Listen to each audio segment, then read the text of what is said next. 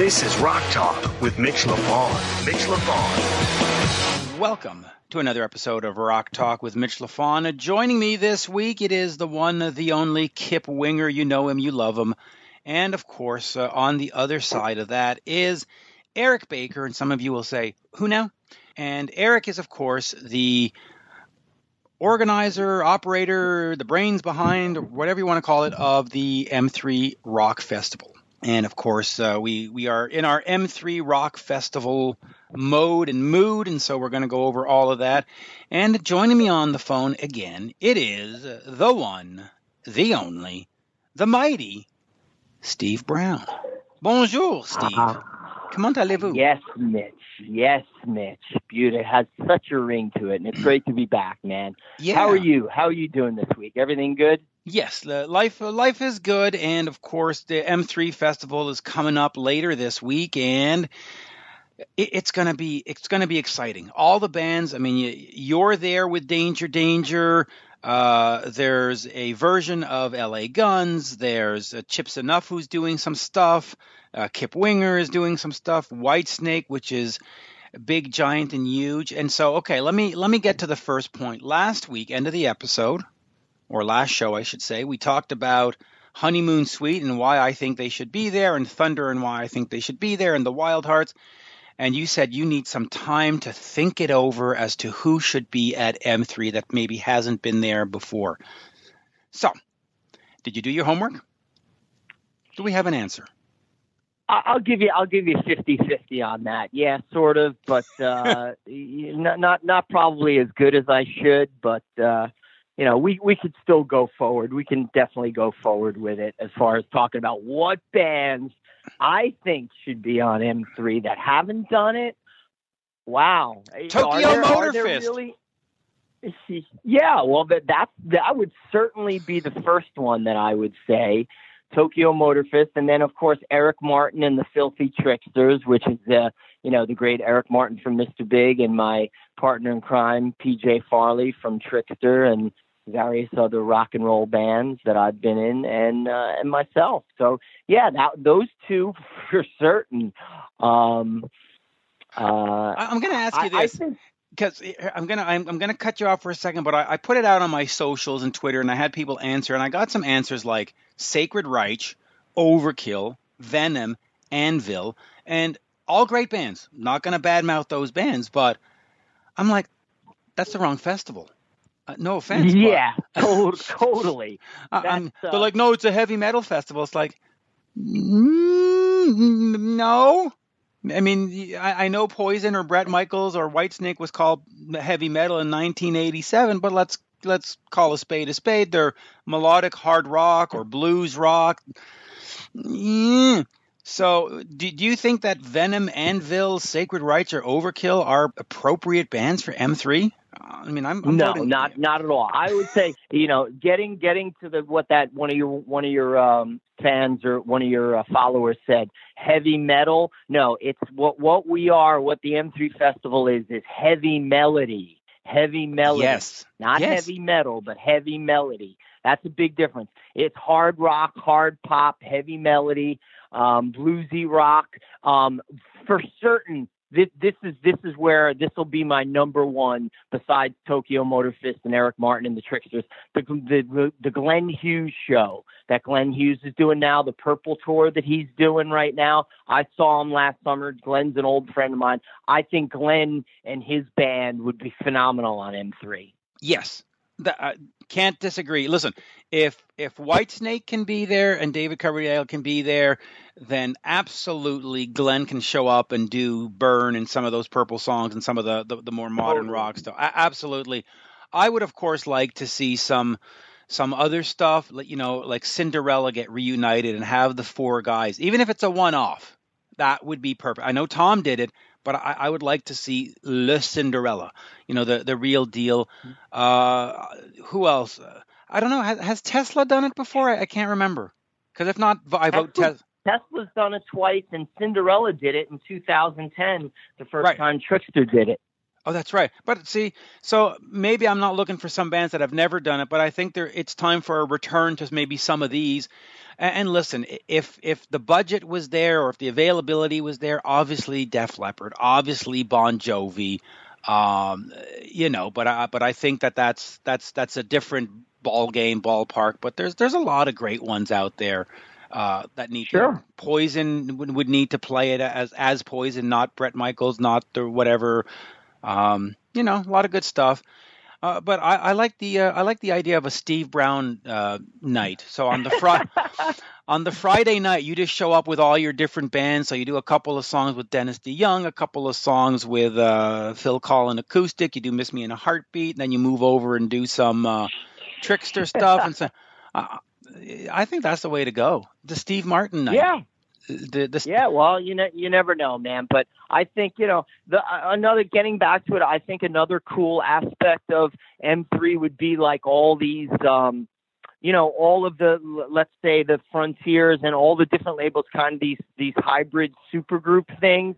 I think some of those. I think Sweet Lynch, if they ever played a gig, Michael Sweet and George Lynch to play M3, I think that would be kind of cool. In an earlier slot.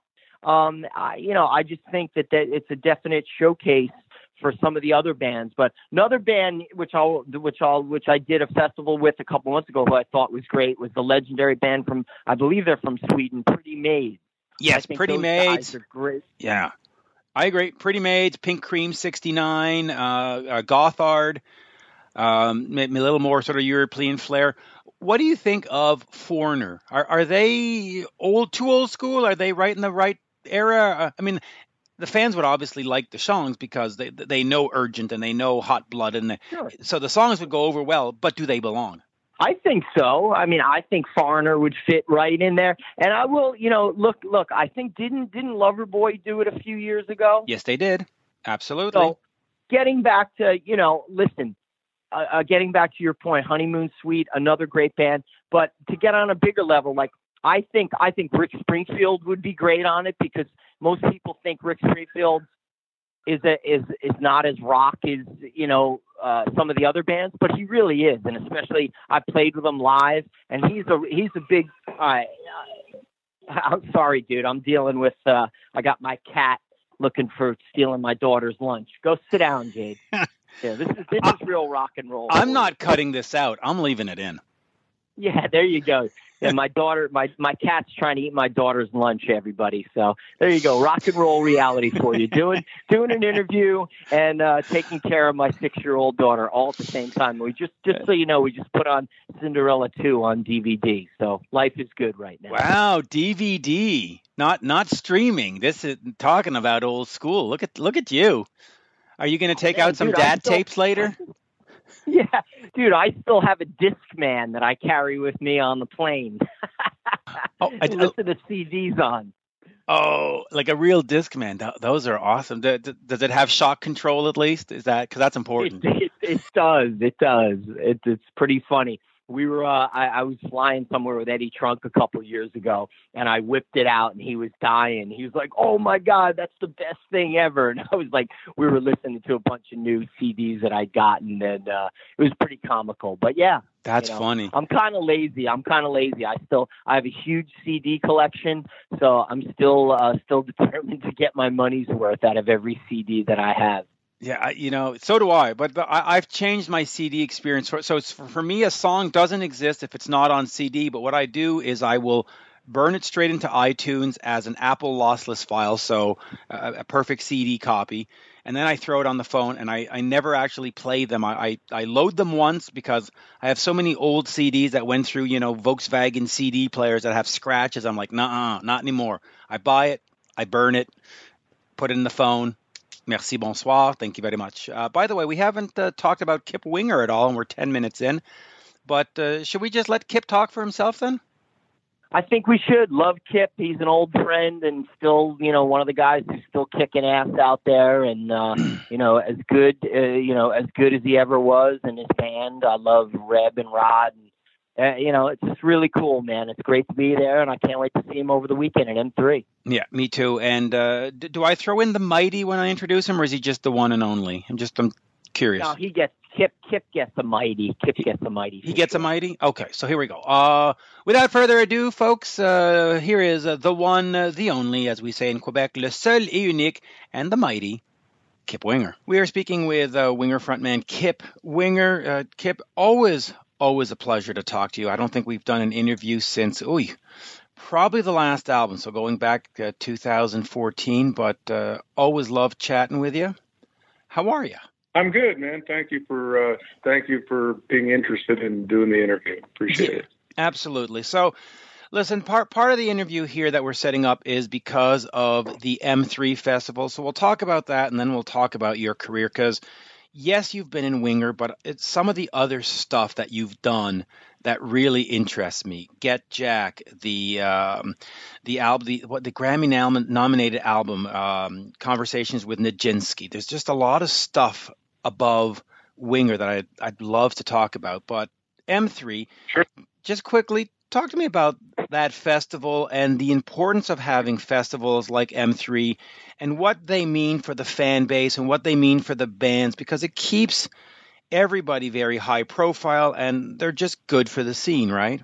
Yeah, it's very important to support live music. That's the biggest issue.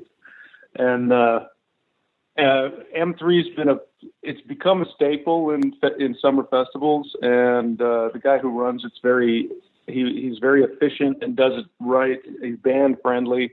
A lot of the people that run these can not take the bands in enough consideration because it's a lot of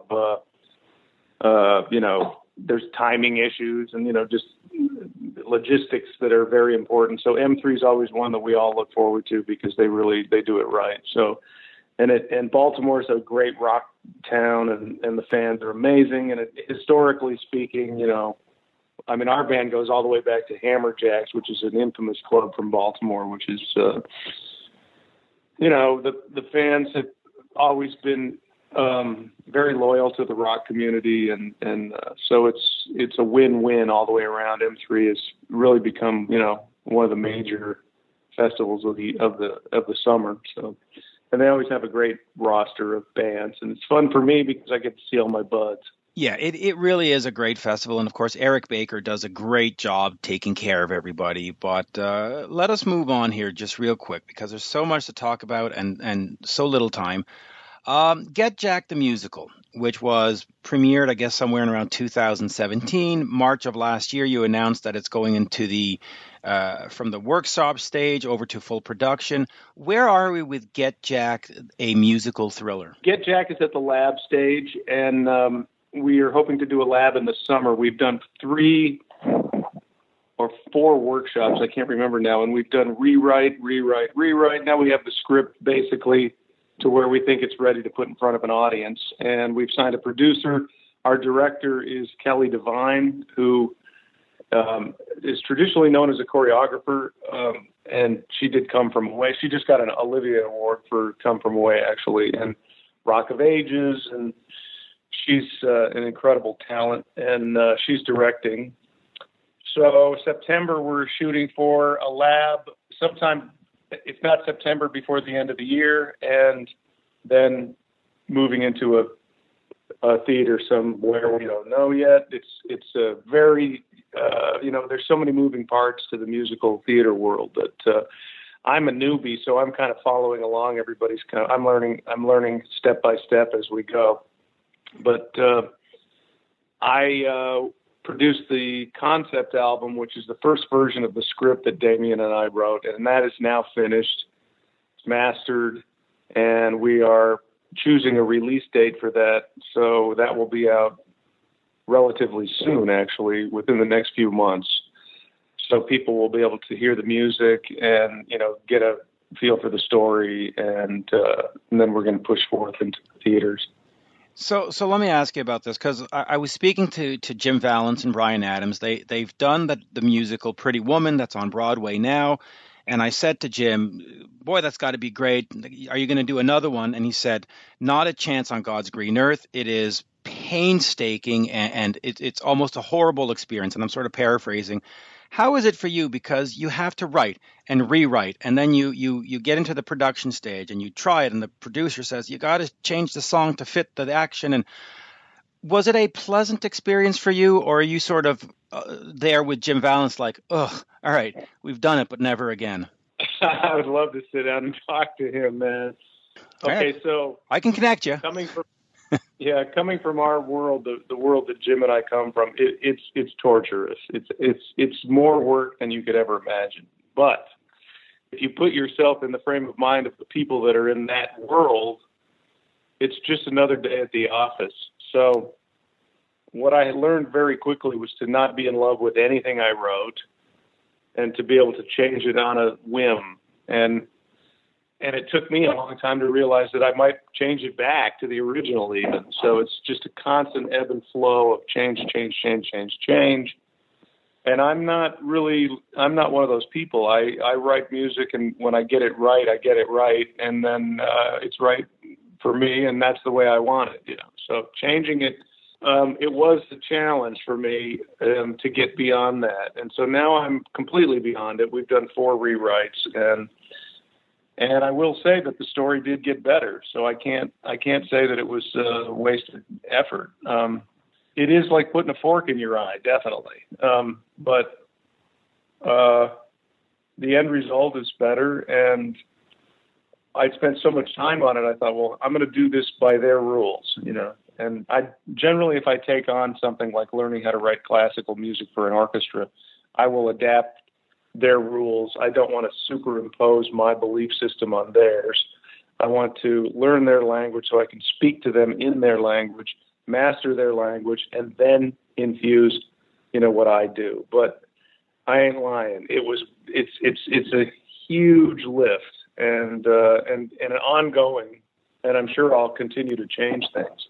Yeah, I can imagine, and I sense the same frustration that Jim had. Now, when you get back to making an album for Winger, the band, do you learn anything from the experience of doing the musical and rewriting and refocusing and seeing things in a different light? 'Cause you just said that it did get better, or is writing, the next Better Days Coming, just I'm going to sit down with Reb, we're going to get the drum machine out, we're going to punch out some riffs, and that's it. It's our process. It's worked for 30 years.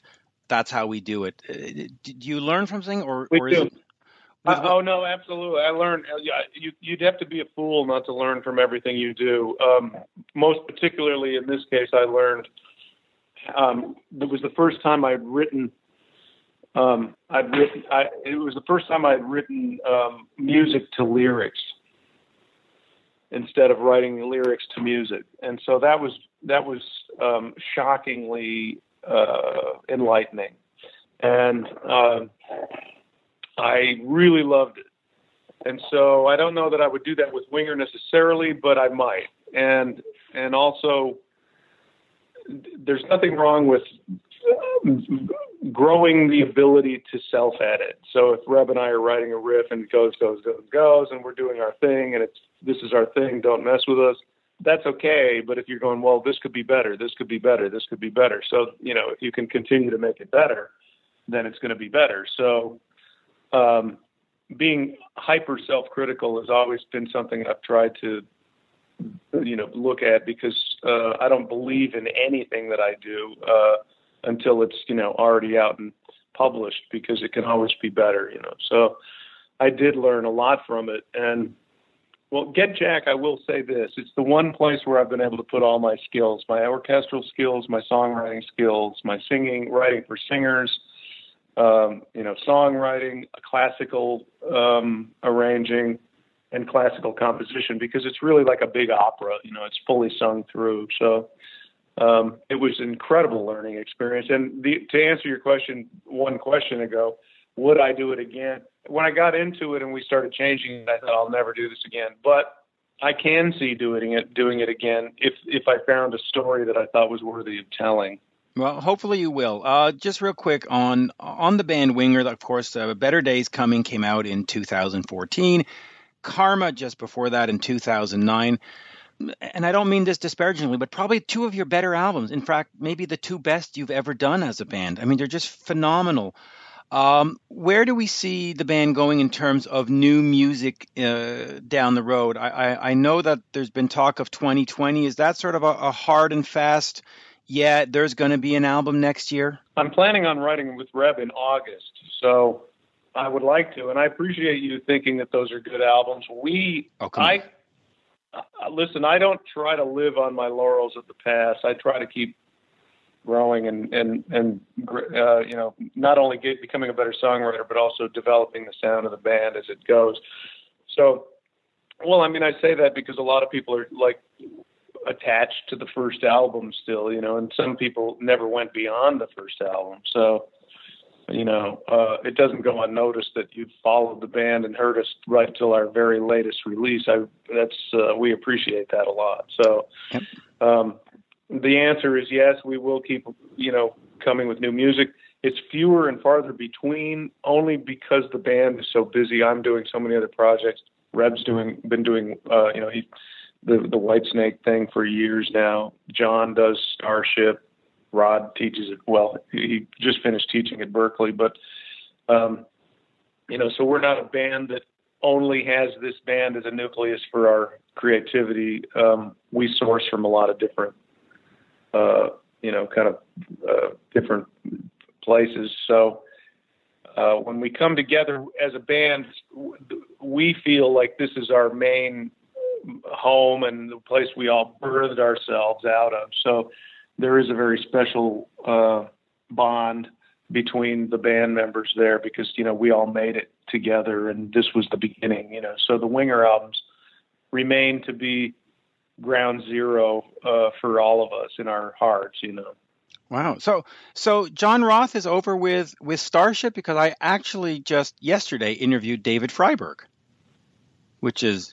Well, John is in Mickey Thomas version of Starship. He's the guitar player. Gotcha. Okay. Gotcha. And Freiberg does great. Now, just quickly back to a new album. Musically, do you look back at what you did in the past and try to sort of stay in that vein? Or are you completely free now to just explore and push the boundaries and bring in maybe some classical influences, maybe some strings or something? Like where do you see... Does Winger have to have a Winger sound is basically the question. I think it does. And I think that we stay well within that. The place that I save for all the most experimentation is my solo albums, like Conversation Seems Like a Dream, Songs from the Ocean Floor. Those are the ones where I really knock the fence down and let all of it go in any direction that I see fit. And now I'm actually assembling parts for a new solo album as well. I should mention that Nashville Symphony has commissioned me for an album, which is one of the it's probably the greatest musical honor of my entire life. Giancarlo Guerrero commissioned me for Symphony No. 1 and a violin concerto. So I'm currently working on my Symphony No. 1, and trust me, I'm it's a big task, scary, and I'm doing that while I'm assembling parts for a solo album and thinking about a new Winger album and making sure all the rewrites on Get Jack are together. So I would to say the least, I'm overwhelmed with the time it takes to get this stuff together. But to answer your question, which is a full circle back to your original question, is that I think the sound of the band, when Reb and I get together and write with Winger, that creates the sound of Winger. I think just by merit of the fact that we're both in the same room, creates the sound. We don't have to be too careful about, that's not the Winger sound. We push the boundaries, but just because it's him and I, it does sound like the band. It does. I'm trying to think here. Where do I want to go next? Okay, I'll go here. I am speaking to Alan Parsons next. You worked with him back in 2005. You were lead singer for the project. Talk to me about working with him. And also, I want to talk a little bit about this Bob Dylan record that you were on back in the day, Down in the Grove. Or in the Groove, I should say, not the Grove, though. But talk to me about working with Alan and then being on a Bob Dylan record. Well, working with Alan was another great honor of my life. I mean, I was at the LA airport landing to go do something. I don't remember what. And I got a phone call. It was like, "Hello, Kip, it's Alan Parsons. You know, I'd like you to be my lead singer." I'm like, "What?" You know, so that was absolutely awesome and a great honor because I was a huge fan of Alan Parsons. In fact, I have a postcard that when I was 16 years old, I sent Alan my demo tape of my band with my brothers. And we sent many demo tapes out for, you know, trying to solicit a record deal and get some help. And Alan Parsons actually wrote me back. And I have the postcard of when Alan wrote me back and said, you know, I'm not producing bands, but this all sounds very pleasant and, you know, super polite. And it's a testament to who he is as a person to this day. One of the, not only brilliantly talented, but I mean, just absolute sweetheart of a guy, just lovely person. And so it was very awesome to go to the first rehearsal and say, "Check this postcard out that you know, sent me back when I was 16 years old, you know." And I sang with them for a while, and it's incredible. Great songs, you know, great songs to sing. For me, my schedule just wasn't working. I couldn't keep everything going, and so I had to step out. But it was and sometimes I sub for them over the years, but when PJ can't do it or something like that. But I mean, it was incredible. He's always got an incredible band, and the songs are incredible. They really are. They really are. Now, I'm going to circle right back here to we didn't talk about Bob Dylan. Just quickly, Down in the Groove came out in, '88. How did you end up on that, and what was it like to be sort of on one of these one of the sort of the greatest American artists of all time, just to be on a Bob Dylan record? Well, yeah, it's amazing to be on a Bob Dylan album. Basically, I get to say I was on a Bob Dylan album. It didn't come straight at me. I worked on a movie that he did with Fiona Flanagan called Hearts of Fire, and I was working a lot with Beau Hill. Of course, Beau Hill was the producer on our first couple albums, and that song was in the movie and didn't make the movie. So I played bass on that song, and it didn't make the movie. And then Bob put it on an album, lucky for me. But I never hung out with Bob Dylan, and I never, you know, I didn't get, it's not as romantic as it sounds that I was on a Bob Dylan album. You know, I didn't get to do the hang and all that. But I did play on it, and I am there. And as long as my name is spelled correctly, which it wasn't on the first Alice Cooper album, I'm happy. I mean, I'm really lucky, you know. I'm very, very lucky to have done the things that I've done in the business. I've you know, got to play with all my heroes except for Joe Walsh. And, you know, I mean, what more could I ask? I still have a gig at 57 years old, so I'm good. You're doing pretty good. Since you mentioned Alice real quick, we know you played on a couple of albums, you did the tours. And I'm interviewing Kane Roberts next week, but talk to me a little bit about what you learned from Alice Cooper, because here's a guy who's been in the business longer than I can count.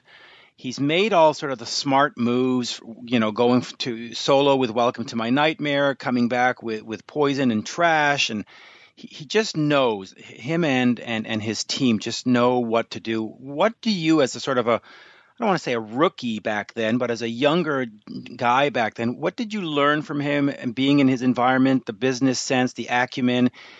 Did you learn anything? Did he teach you anything about, okay, this is how you become a successful musician? Well, Alice is very humble. I mean, he would never offer his advice. I mean, he would never do that. But yeah, of course I did. I before I was in his band, I was waiting tables in Hoboken, New Jersey. 3 months later, I was headlining Joe Louis Arena as his bass player.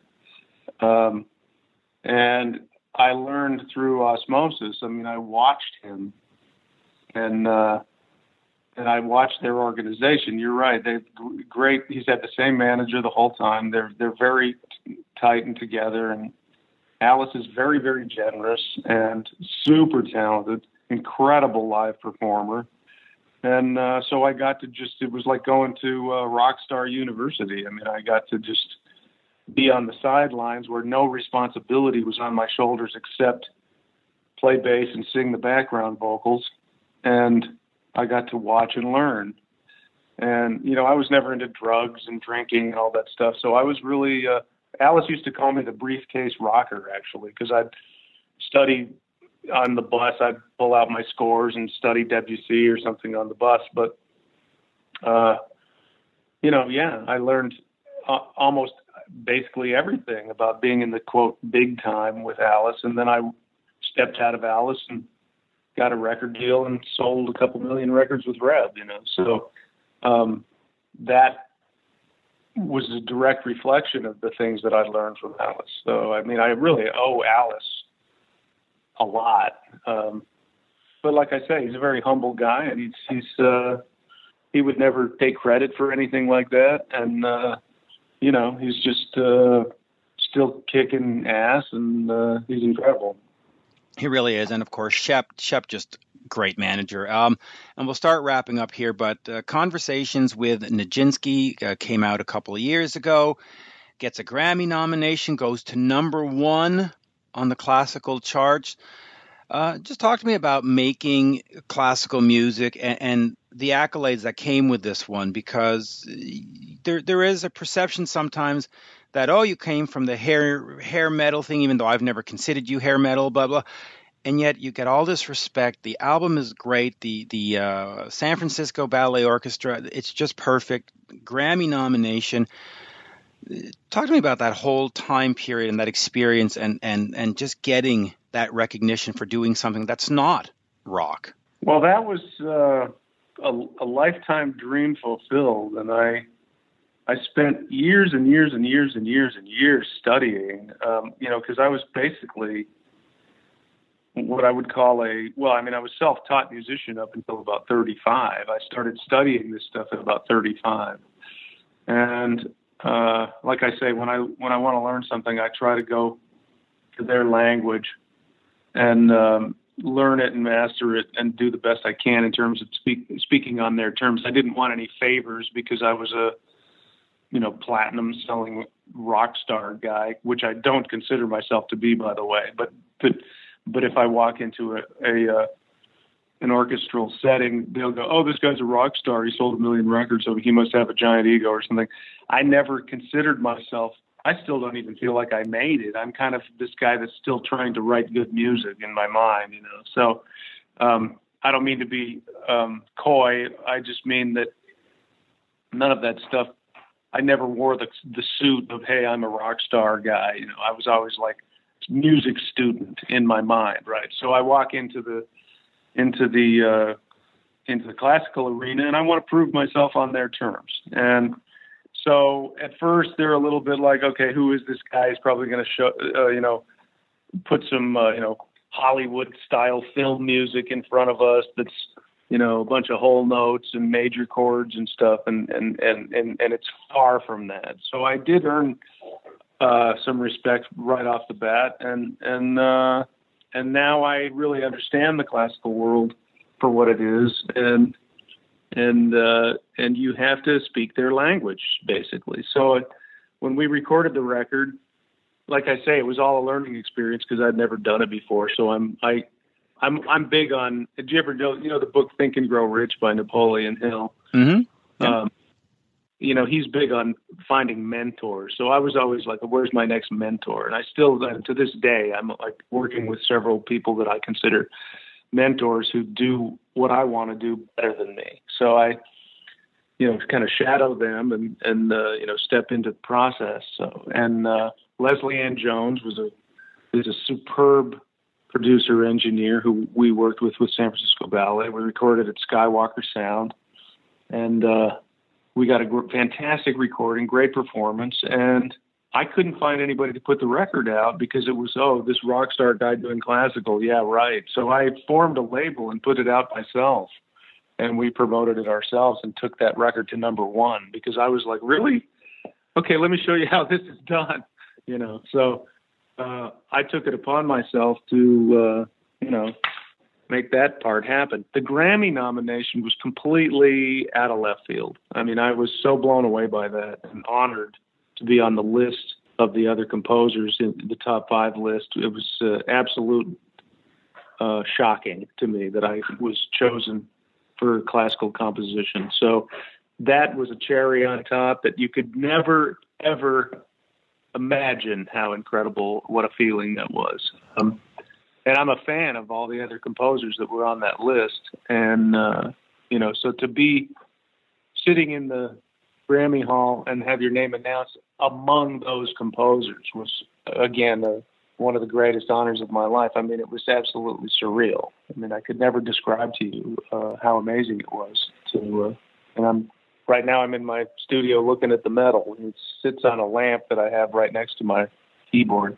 So I'm very proud of that. And it was also a nice thing to come back from a lot of the flack that the band took back in the day for, kind of being the band that sucked and all this kind of thing, So it was a nice comeback, if I don't mind saying, It was great, and by the way, you've noticed that I have stayed away from the whole Beavis and Butthead and all. I mean, it's just nonsense. But real quick, last question here: out of all the creative outlets, the play, the classical music, the acoustic solo tours, the band, are they all equally as rewarding to you, or are there some where you just get a bigger kick out of it? How do you sort of compare them all? Is it all just, hey, this is my art, all of it, and I love it? Or you're like, man, when I did that classical thing, it's great. Or, man, getting a Broadway play is so much better than a new winner. No. Okay. No.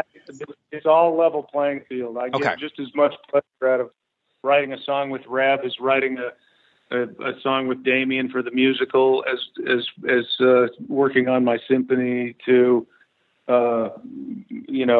doing something super weird and creative for my solo album. A lot of times what people should know about me is that I have a general mentality of thinking out, okay, who's out there listening to what I do and what are they expecting?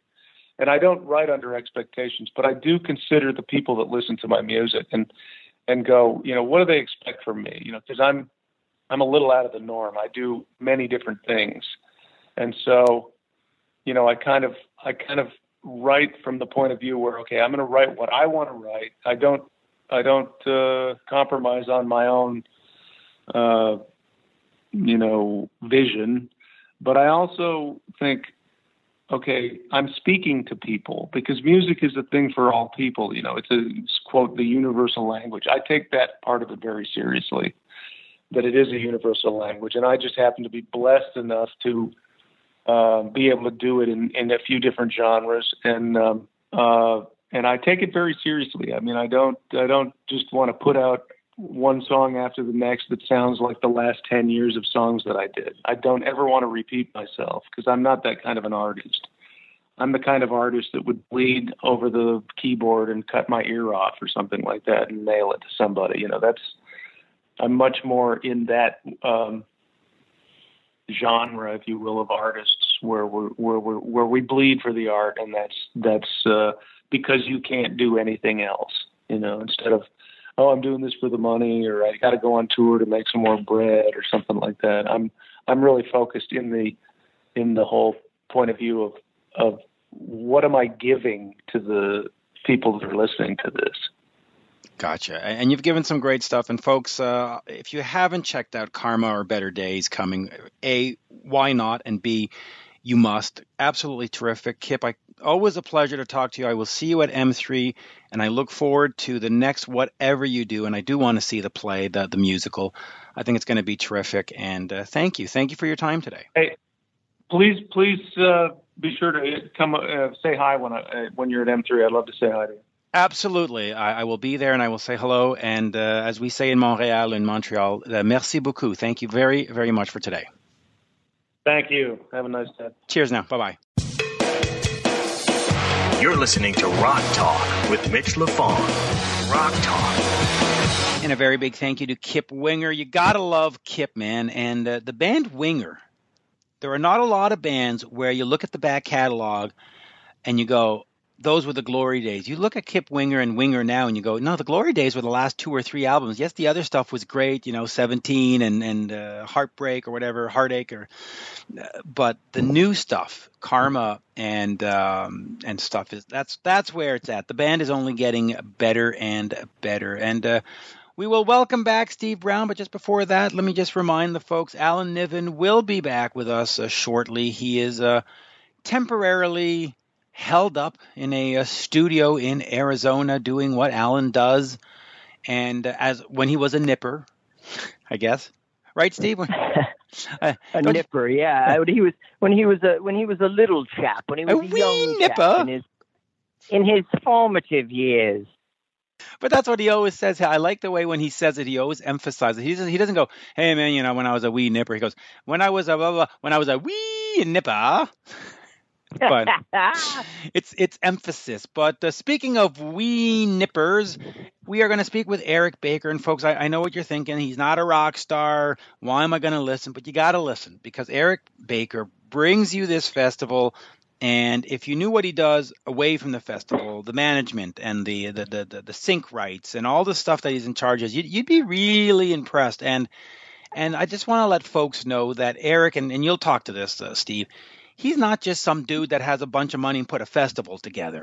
It's not like that. He's a guy who worked it, was at MCA Records, dealt with artists, dealt with management, dealt with bands, learned the business inside out. This is a guy who gets it. And that's why M3 is where it is. And that's why M3 is a great festival. It's run like a machine. I mean, I've been to a lot of and you've been to those too, right, Steve, where you go to a festival and you go, where's the dressing room? And they point you to a barn and you go, there's a cow in that barn. You go, yeah, well, that's where we're going to. I mean, that happened to me in Albany. This was a festival with anthrax and all that.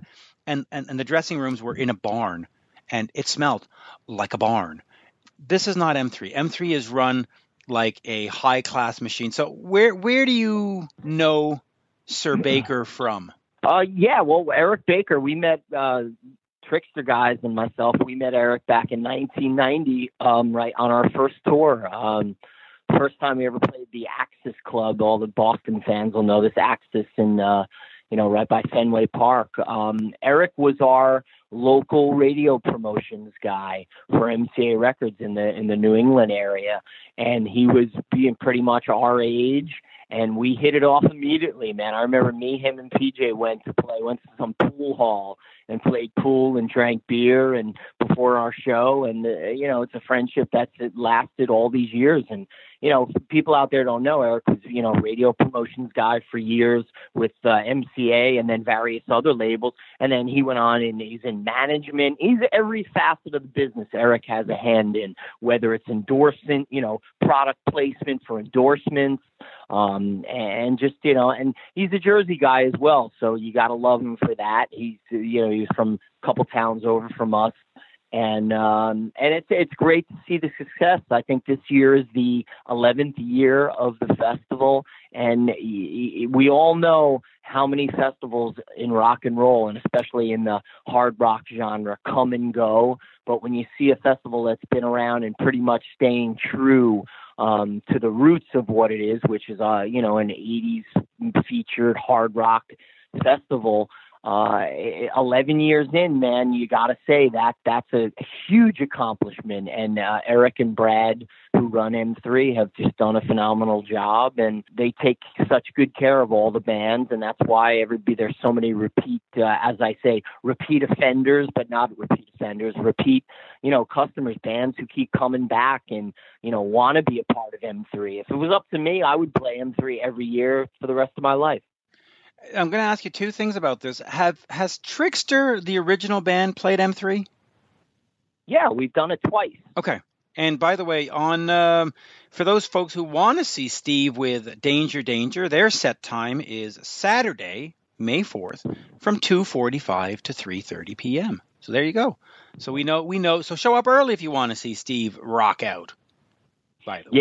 Yeah, and that's actually like a later time for us, because I know the first year when Trickster played, I think in 2010, we were on at like 1 o'clock in the afternoon, and I'll never forget when we played that. And there wasn't many people in the place at that time, and I was kind of like, I remember saying to Eric, man, I said, dude, why are we on so early? He said, Steve, don't worry, wait, once you start, you'll see what happens. And it was something out of a movie. It was like a hurricane of people. As soon as I hit that first open E chord to ring out like we do and make noise, and all of a sudden it was like people were falling out of trees, coming from the mountains. And within a minute into our first song, the place was half full. And by, the halfway through our set, the place was packed. And so it's just a magical festival. So can't wait to rock it out with the D2 boys. Yep. Again, we got a quick set. It's going to be full of nothing but the greatest hits. It's gonna be epic, and the band on right after you is L.A. Guns, and then Steven Adler of Guns N' Roses. So I've got the set times in front of me actually. Let's see some of the highlights here. Tora Tora opens the first day at noon. And then we've got Danger at 2:45, like I said. Warrant, who is back again, is at 7:30.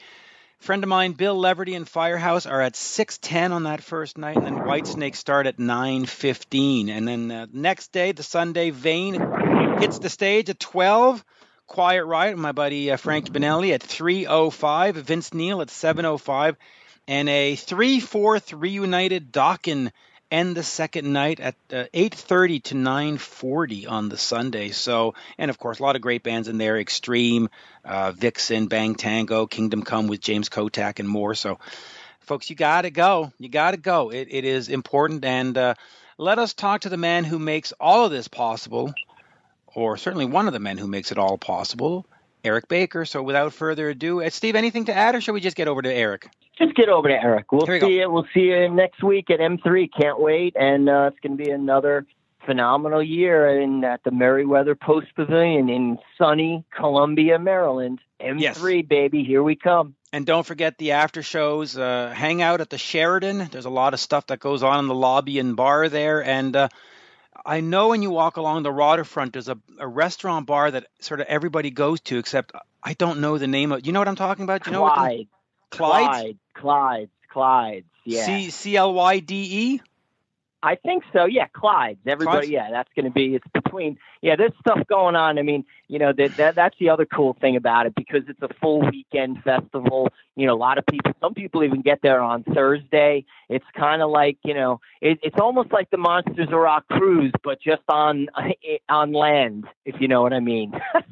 Yeah, which is how I prefer it, quite frankly. I'm not well, I like boats and water. It's my stomach that doesn't like boats and water, which is annoying. Yeah. But, I know people are going to say, well, those boats have stabilizers. Fine, invite me, because I'm not paying $3,000 to be sick all weekend, but I'll go for free and suck it up. Anyway. Exactly. Yeah, exactly. Here is, well, you know what? Clyde's Sheridan M3, folks. Show up, meet us all. And here is the man that makes it all possible. The one, the only, and yes, why not? The mighty Eric Baker. We are speaking with M3 Rock Festival organizer, creator, and all-around everything, Eric Baker. Eric, a pleasure to have you on today. How are you? Doing well, Mitch. How are you? Good. It is always exciting to be talking about rock festivals, and M3, to me, and I've been to many, is probably the best fan experience. I mean, you've got the seats with the open pavilion. You've got the shed, I guess, for the lack of a better word. The bands are very accessible. Just talk to me about this whole concept and putting together this festival and having it. 11 years, 10 years, 11 years. 11 years now. Wow. The interesting part of this, when I thought of this, 12 years ago. It was before Rocklahoma did theirs. They definitely beat us to the punch, and they did a great job with Rocklahoma. But when I thought of this, it was like the days of the early Coachella, when people were spending ridiculous amounts of money on festivals, and it was probably $3 million or $5 million for an artist budget instead of 30 to 40 or 50 million, which a lot of festivals are now. And I was thinking, how do we do something that is niche and doesn't cost that? And I literally woke up in the middle of the night and I said 80s rock. And it was like, wow, this is perfect. And I went to the IMP guys who I was affiliated with through the Virgin Festivals and knew them. And I said, what's your thoughts? And they said, put together a business model. And I saw how they treated fans in their venues, and I was like, they're just a perfect partner. And I went to them with a model, and they said, we love it. Let's do this. And that's kind of like literally how this whole thing started, on a handshake, and we've never had a contract. And I couldn't ask to be like partnered with better people than I have right now.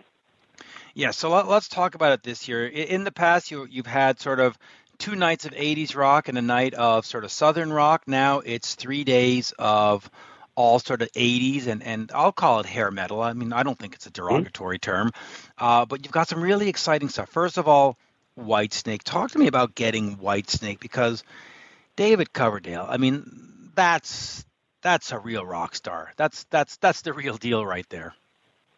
I mean, he's like the pinnacle of like what we look at like at 80s rock stars. We look back at the MTV days, and it was like Coverdale was as big as you get. And they still do great touring business, and they played one of the first couple of years for us, and we've been trying to get them back ever since. It's just schedules don't work. And we're always kind of that first week in May, last week in April, maybe foray into the second week of May, but we're early in the festival season. So we're early for a lot of bands that are as big as like a Whitesnake. And so it just happened that this year it worked.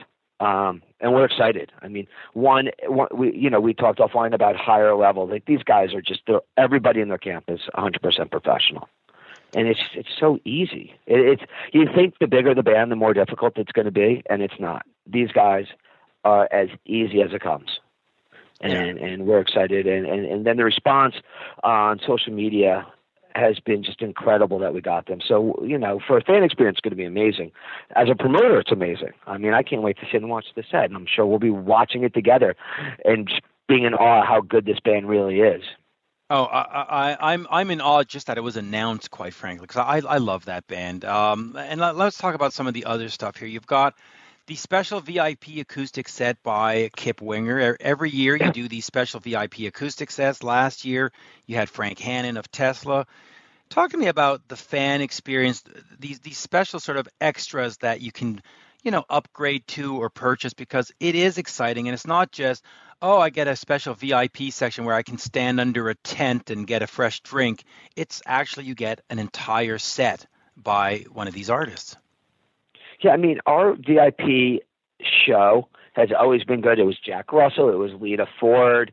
It was, Frank Hannon. Now it is Kip. And one of the things about being a VIP is you get the preferred seats. You get an artist, you get a VIP lounge, you get early entry, you get this show. But we also end up by giving more premiums that we don't even announce. You always get a shirt. There's always a poster. There's always another surprise that our VIP team likes to put in there. And we want to make sure that if you're paying money, for this kind of experience, you're getting more than you expected. And I think we do a really good job at, one, keeping the price somewhat low compared to other festivals, and then 2, giving more than you would usually get. And you also get you also get that picture with the band. Right? The bands come back and you get a picture with them too. Of course, you get the meet and greet, which we don't guarantee every band will do it, but almost every band has been so great about doing these meet and greets over the past 11 years. And I think it's important for fans to have that experience. I mean, I would want to do it. There's people that I want to meet that I haven't met, and you think even like a Coverdale, you're like, I want a picture with that dude. It's a part of our growing up. So that's the one on the top of my list. I really want a picture with Coverdale and stuff, and of course his band, Joel Hoekstra and stuff, all great guys. But talk to me also about putting together an 80s festival in terms of the business model, because I know you touched upon it, but festivals reach out to me sometimes, and I don't want to say consult, but they say, hey, we've got a heavy metal festival. What bands do you think should come on? And I'll say something like a Whitesnake and they'll say, oh, yeah, it's 80s. Nobody's going to buy that. But your festival is entirely 80s. It's been around 11 years. You do what, 30, 40, 50,000 on a weekend, which is remarkable. What is it about that band and those bands and that keeps the fan coming, and also just the fact that you took a chance and it's working? Well, one of the things is I think when you're trying to build a brand, and M3 is now a brand for 80s metal, and I feel like you have to stay true to it. Like, and once again, I am not putting down Rocklahoma because they've been very good to us, and he's a manager and my artist, and when they were doing 80s, they were great, and when they forayed into the more current stuff, it's an incredible festival. So, but they didn't stay true to it. And that's fine, and they're huge because of it. But the way we always thought of 80s is that we can never escape it. It's either going to be all 80s or we have to just shut it down. And we don't want to shut it down. We're not even close to shutting it down. But I think building this brand and building everything that has to do with 80s metal, and it's kind of like a fan experience. It kind of gets into it. We have some nice guitar shops that come in and help out, and there's custom guitar shops and custom boards, and kind of feed into the experience and make you relive that one kind of weekend is so important to us. And putting it together is actually somewhat easy. There's a lot of great agents that represent these bands. Few of them represent themselves, but they're happy that we ask them, and we're honored that they want to play it. And it's just, this, when you do a deal with somebody and both sides feel great about it, it's a win-win situation. And I think this from being backstage last year, is our backstage experience for the artist. Whether you're the first on a Friday night or headlining, you're treated like a headliner. And that's really important to them as well, that when they walk into this venue, that this is a big deal for them. And there are a lot of these artists that play clubs now that were headliners back in the day. And the fact that they get treated like it for a day again or for a show, it's important to them. And once again, it's important to us. Yeah, it really is. And I'll say one thing about your backstage. I've been to a lot of festivals, a lot of backstages, and I was one, I think it was in Albany, and they literally had put the bands and the media in a barn, and it smelled like a barn. And you were dealing with bands like Anthrax, and who else was on that thing? Maybe was it Godsmack? Anyway, and I'm like, wow. And there are two festivals to me that stand out. I mean, there's Heavy Montreal up here where they treat everybody like royalty, and then there's yours where it's same thing. Like you just said, everybody's treated like royalty, and you know what? When you have bands that are happy and they're not grumpy about, we got cold pizza in our dressing room and our dressing room sucks and there's a pipe leak, they come out and they put on a better show because they're in a good mood. And that actually matters. It really does. It does matter. And it's like, don't you want to treat people the way you want to be treated?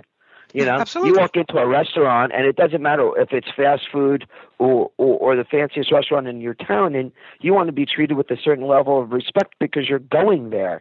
And we feel that they're our guests.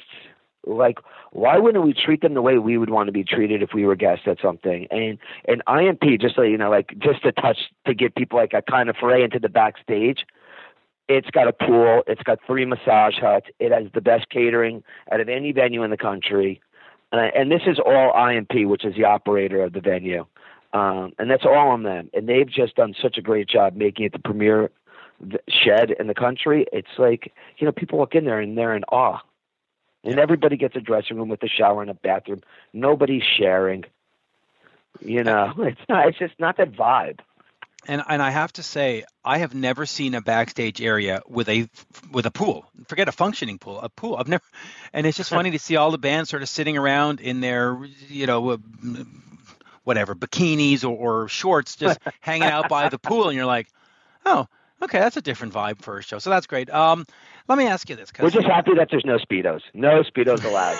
Yeah, especially for journalists, that would be terrible. But let me ask you this from the Canadian perspective. You look at the lineup, and it's American band, which is fine because you're in America. But I do see the fans say, well, what about this Canadian band, or what about this European band? Or talk to me about some of the challenges, because there is a market forces at play. Not everybody will know XYZ Canadian band or XYZ European band. But there's also cost associated with flying in a band from Sweden or flying in a band from, Vancouver. but is that something that as we move on to see year 12, year 13, you might take a chance on bands from other countries, or you know what I'm saying? We have. But we have taken chances. So, like, I'll give you a great example. And by the way, great question, because there are certain things, and hopefully someone will hear this and say, oh, great, we got to do this. I've wanted Triumph forever. I think they'd be amazing. Okay, so absolutely, if Rick, you're listening, give us a call. But we've had Loudness, but there's been these issues with Loudness. So we've had them a couple of times, and then the last 2 times there've been these issues. And that's not on us. The manager of the band takes care of the visas. And so once again, where's Wasp from? But they're from overseas. And we've had Europe, headlined a couple of years ago. But there is challenges because, one, it's expensive to get here. And so unless the band's here or can do something here, it's hard to get them for, we look at what they do. We don't just come up with random numbers to pay artists. There's research that goes into it, as you know, and you can't just pay someone triple the amount because their flights are more expensive if it doesn't mean that much. Like we want to have Mike Tramp. It's a great example. We want to have Mike Tramp this year, and he had to go back, unfortunately, to Europe, and they told us his agent's great and was like very involved and said, okay, listen, Mike, we were confirmed before we announced, and then Mike's like, has an issue, has to go back, has other commitments back in Europe. And it happens. People need to be home. So there's always a challenge getting people over the pond. But, if it's the right band, we're going to try to do it. Yeah, you see, and well, by the way, Whitesnake, I guess, technically is a European band, even though everybody, Coverdale and everybody else lives in the States. But there's a band in Reno or Tahoe. Like Tahoe. There's there's a band that I always think, Thunder. They sound like Bon Jovi and Def Leppard, and they'd be great. And I think they'd fit in perfectly as fans would know Backstreet Symphony. But then you look at it and you think, okay, there are 5 guys.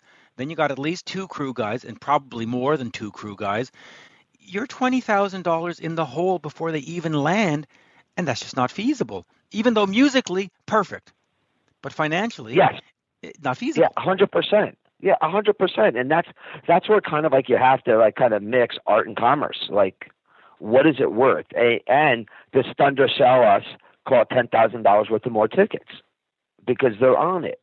But I think of Thunder as more of a complimentary artist, just because they never broke in the States the way they did other places. And I like the band. And so I'd love to have them over. And if they were here doing something, we'd love to add them to the festival. But it's just expensive to do it for a one-off.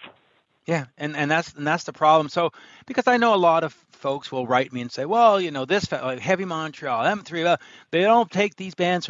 It's like, yeah, but you don't understand. A one-off at M3 or a one-off at Heavy or a one-off at Rocklahoma or cost $25,000. You can't do that. And so, anyway, maybe someday we can get some of the Canadian bands. At least they can drive down, but the European bands are tougher. Did you have Europe on the bill one year? Yeah, they headlined one year, and they were great. Yeah, so they were awesome. Oh, they're fantastic, and hopefully they'll come back. Let's look at some of the other things you've got here. You've got Dokken with 3 of the original members, and no, it's not because they don't like Jeff Pilson. Everybody loves Jeff Pilson, but he is doing the whole Foreigner stuff. But how did you pull that off? I just have to interject on this. Yeah. Everybody loves Jeff Pilson. Everybody I've ever met, and I know Jeff very well from being involved with the original Dokken. He's the greatest. He is literally one of the greatest people you'll ever meet. Absolutely. And an incredible singer and bass player. It's like, yeah, like everybody in the world likes Jeff Pilson. So it's not because of that. Right. But talk to me how you pulled it off, because when you say George Lynch and Don Dokken, there's always a little bit of friction, and there's history, and whatever. Some of it is good PR, and some of it is actually they don't like each other. But how did you pull it off? Because this is actually very, very exciting.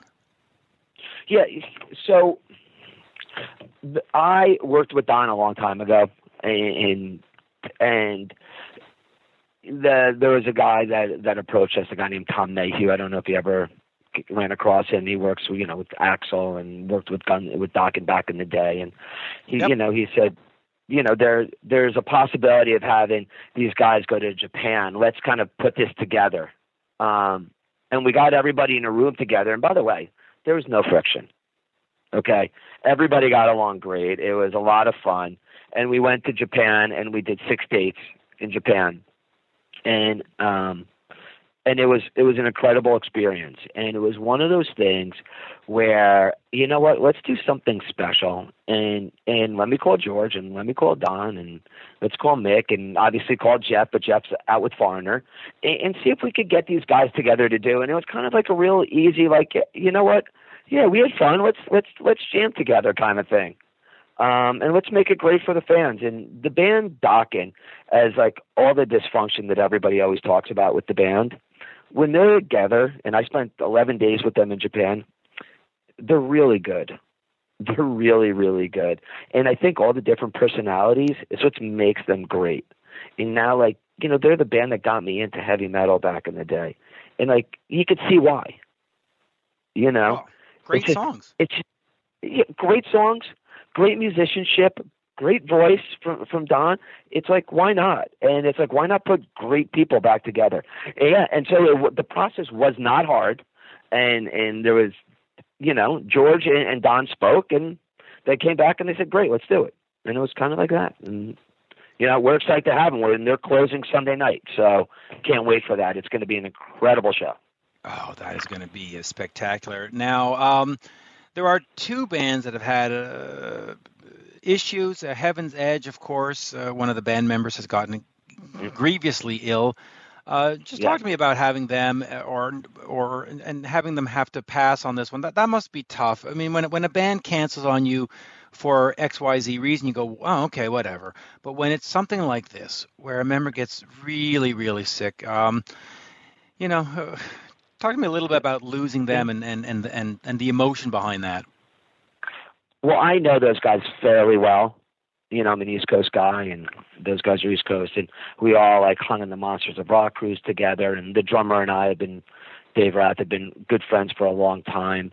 And so he kind of introduced me to all the other guys in the band. And I don't know if you know the guys in Heaven's Edge, but they are some of the most spectacular people you'll ever meet. And George, the bass player, came down with cancer. And there's nothing more important than him just getting better, you know? So the emotion is horrible when someone has to like leave a festival because of sickness.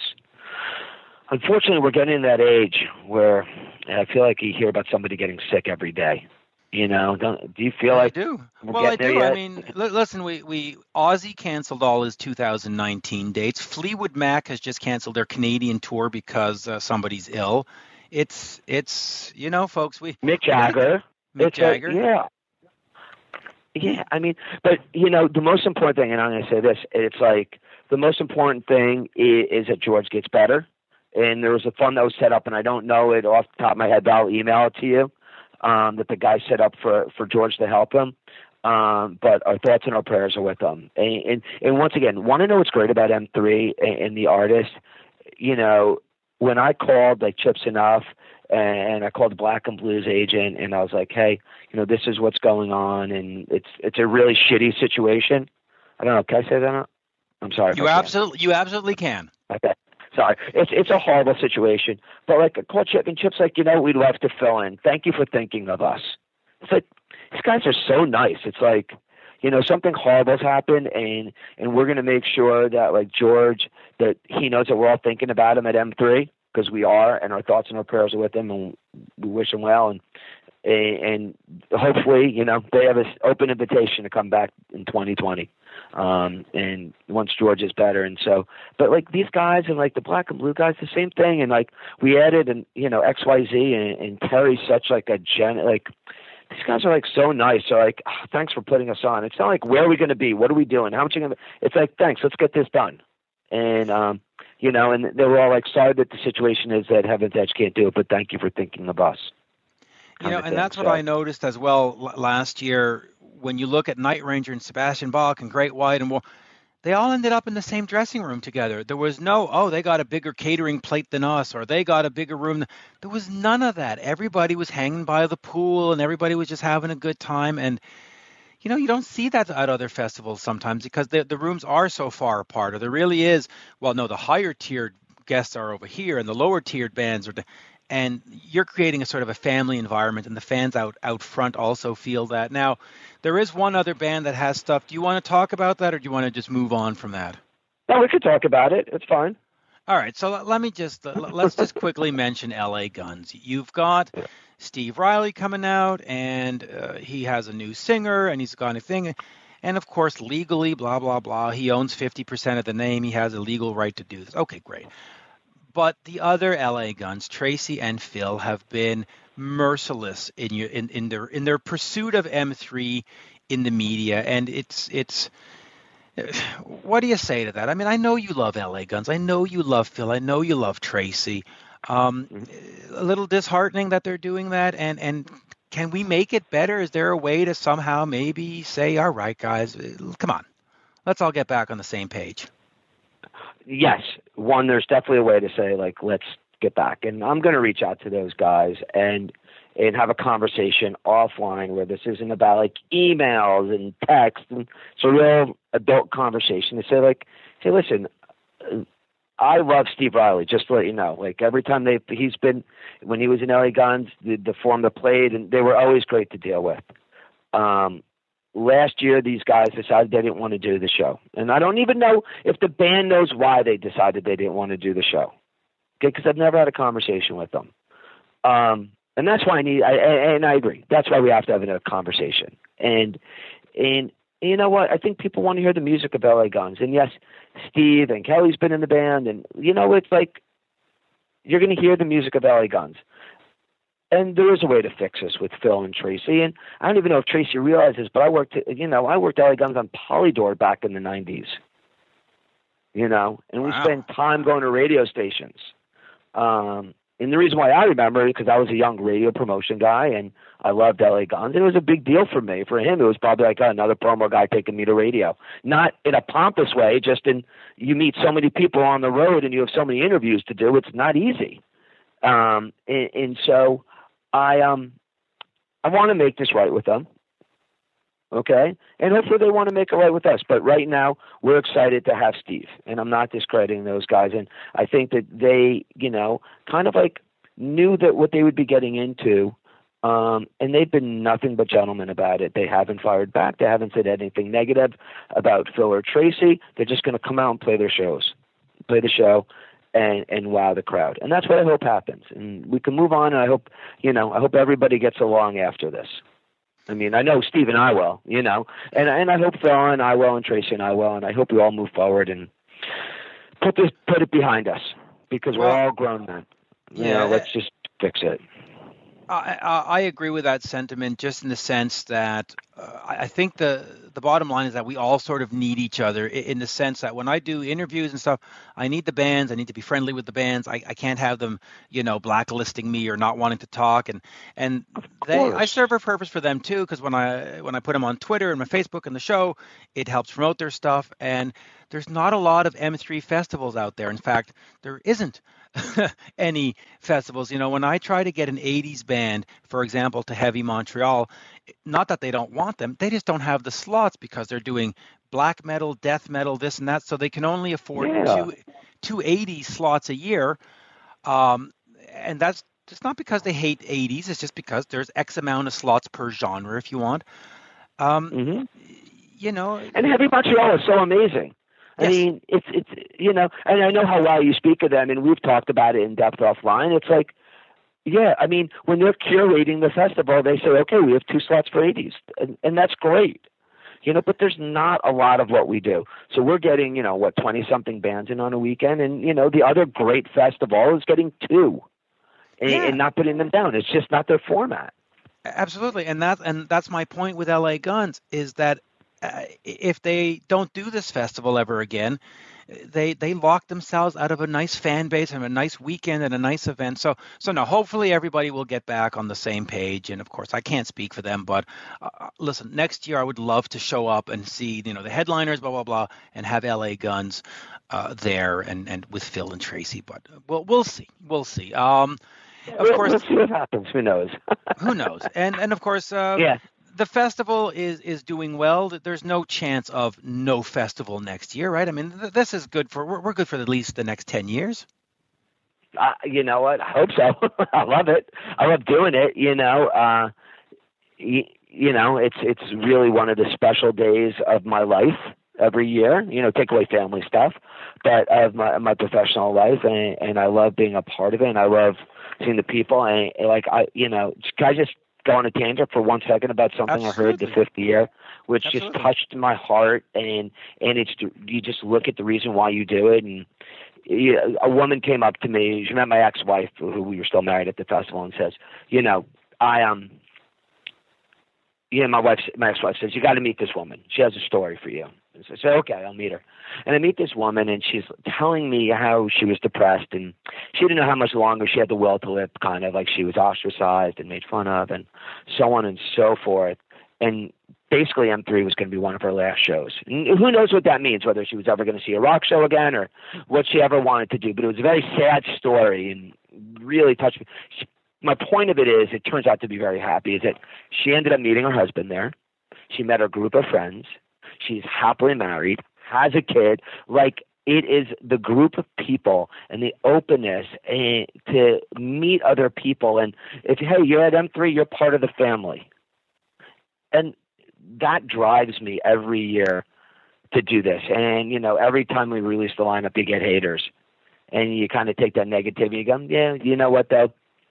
Someone met their husband and had a kid because of me. It's okay, and not because of me, but because of the festival. And Right. like the kind of things like that, it drives you to always want to be better and do it better and make more people happy and understand that this is really a special format of music. And somewhat, people will say, some of the last great rock stars ever, and not that there's not great rock stars now, but just kind of the arenas and the debauchery backstage and everything that took place. And when people thought of rock and roll, don't know if that's happened lately. No, I agree. And the other great thing is you get to see a lot of these bands on a big stage where, not to put any of them down, but a lot of them are playing smaller venues or clubs, and there's a certain vibe and ambiance to that. But seeing them on a huge stage, being able to do the full production, being able to do the full show, it really is something that you have to see. It's great. It's just great. Anyway, let me remind the folks, it is at the Merriweather Post Pavilion in Columbia, Maryland, May 3rd, 4th, and 5th, 2019. And other than Whitesnake, you will see Extreme, Warren, Skid Row, Vince Neil, Quiet Riot, Firehouse, and I could go on, but please, you can head over to the merriweathermusic.com website, which is the official venue website for tickets and other information. And Eric, as we say in Montreal, merci beaucoup. Always a pleasure. And this to me this signifies the beginning of summer for me. When M3 comes around, even though it's still spring, to me it's officially summer. And what a way to kick it off. Yeah, right? I mean, I appreciate you having us. It's the best way. Rock and roll and kick it off in the summer is the best way. I mean, to me, I feel like the festival season started after M3, and it's just about good music after that and kind of all the things that you do in the summer and barbecue. So I appreciate your support, though, and we all do it.